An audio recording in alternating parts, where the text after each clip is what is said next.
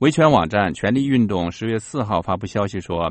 今天下午2点，广西高位截滩的残疾访民韦碧玲在来自山西、广西和黑龙江等地的访民陪同下，再次到北京天安门地区撒传单要求申冤。一天前，即11长假第3天上午11点，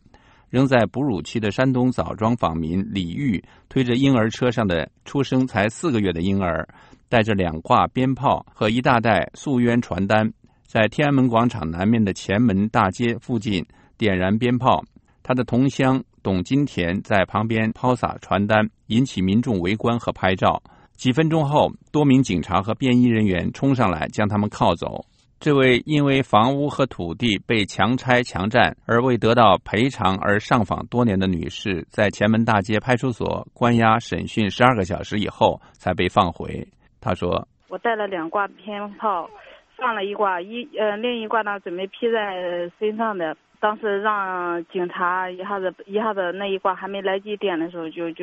就把我强行摁倒在地，把2个胳膊呢就是反扣在腰身的时候，就是按我扣上了手铐，然后拖到警车上带到他们的派出所，然后给我做笔录，我不配合他工作，然后就把我孩子分开，强行分开，然后说的我们没人管你孩子，或者你不配合我们做工作做笔录和不，就不让你见孩子，那意思。”李玉对美国之音表示，到前门放鞭炮撒传单就是为了引起青天大老爷和社会公众的关注。2个月前，李玉在北京街道上想要拦截高官车队喊冤，被抓进派出所。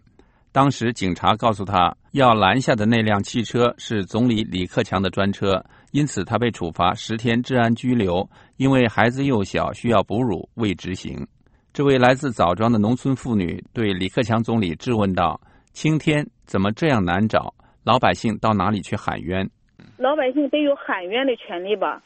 我们总不能就这默默的承受着吧？你这官逼民反，民不得不反，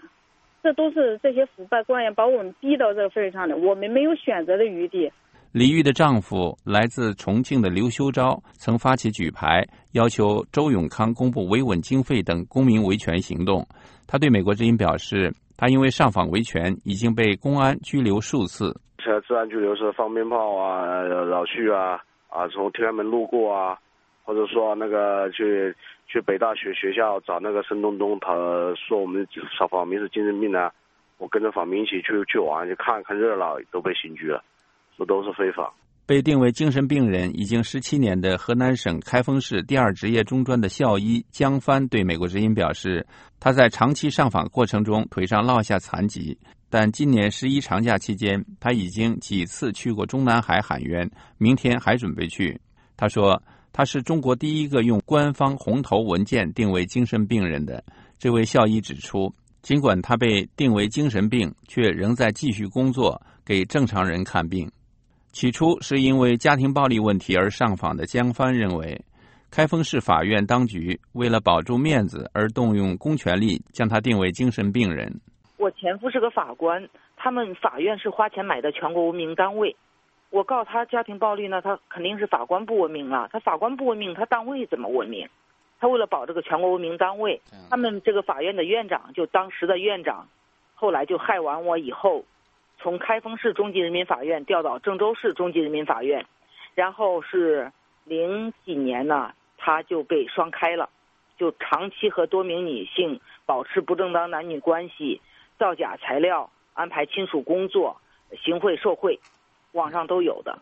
安徽访民单银娣对美国之音表示，他原来在马鞍山市建筑公司担任会计，被该企业党委书记剥夺了工作职位，因而失去了大部分收入。他表示，他为了维护自己的工作权而上访告状，但结果是多次被送进精神病院。我实在没法生活呢，我就到了北京来上访了。来上访呢，他就不让我上访，呢，以后呢就把我送精神病院。我呢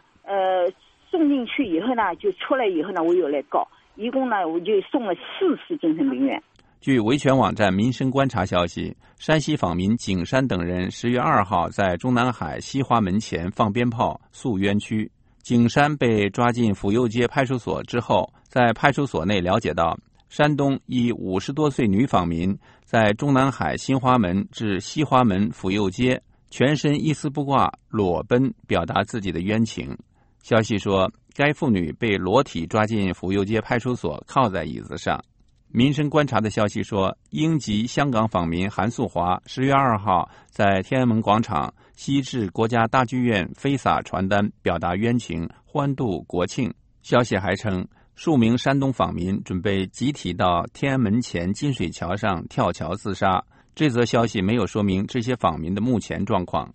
10月4号，中国外交部门前有多名上访民众在警方正式逮捕北京维权人士曹顺利之后，继续坚持曹顺利提出的要求参与撰写中国国家人权报告的诉求，但他们都被警方带到朝阳区公安分局朝外派出所，并被告知不许再去外交部门口静坐等待官方答复。曹顺利是在3个星期前准备前往日内瓦参加联合国人权培训活动时被北京警方扣留的。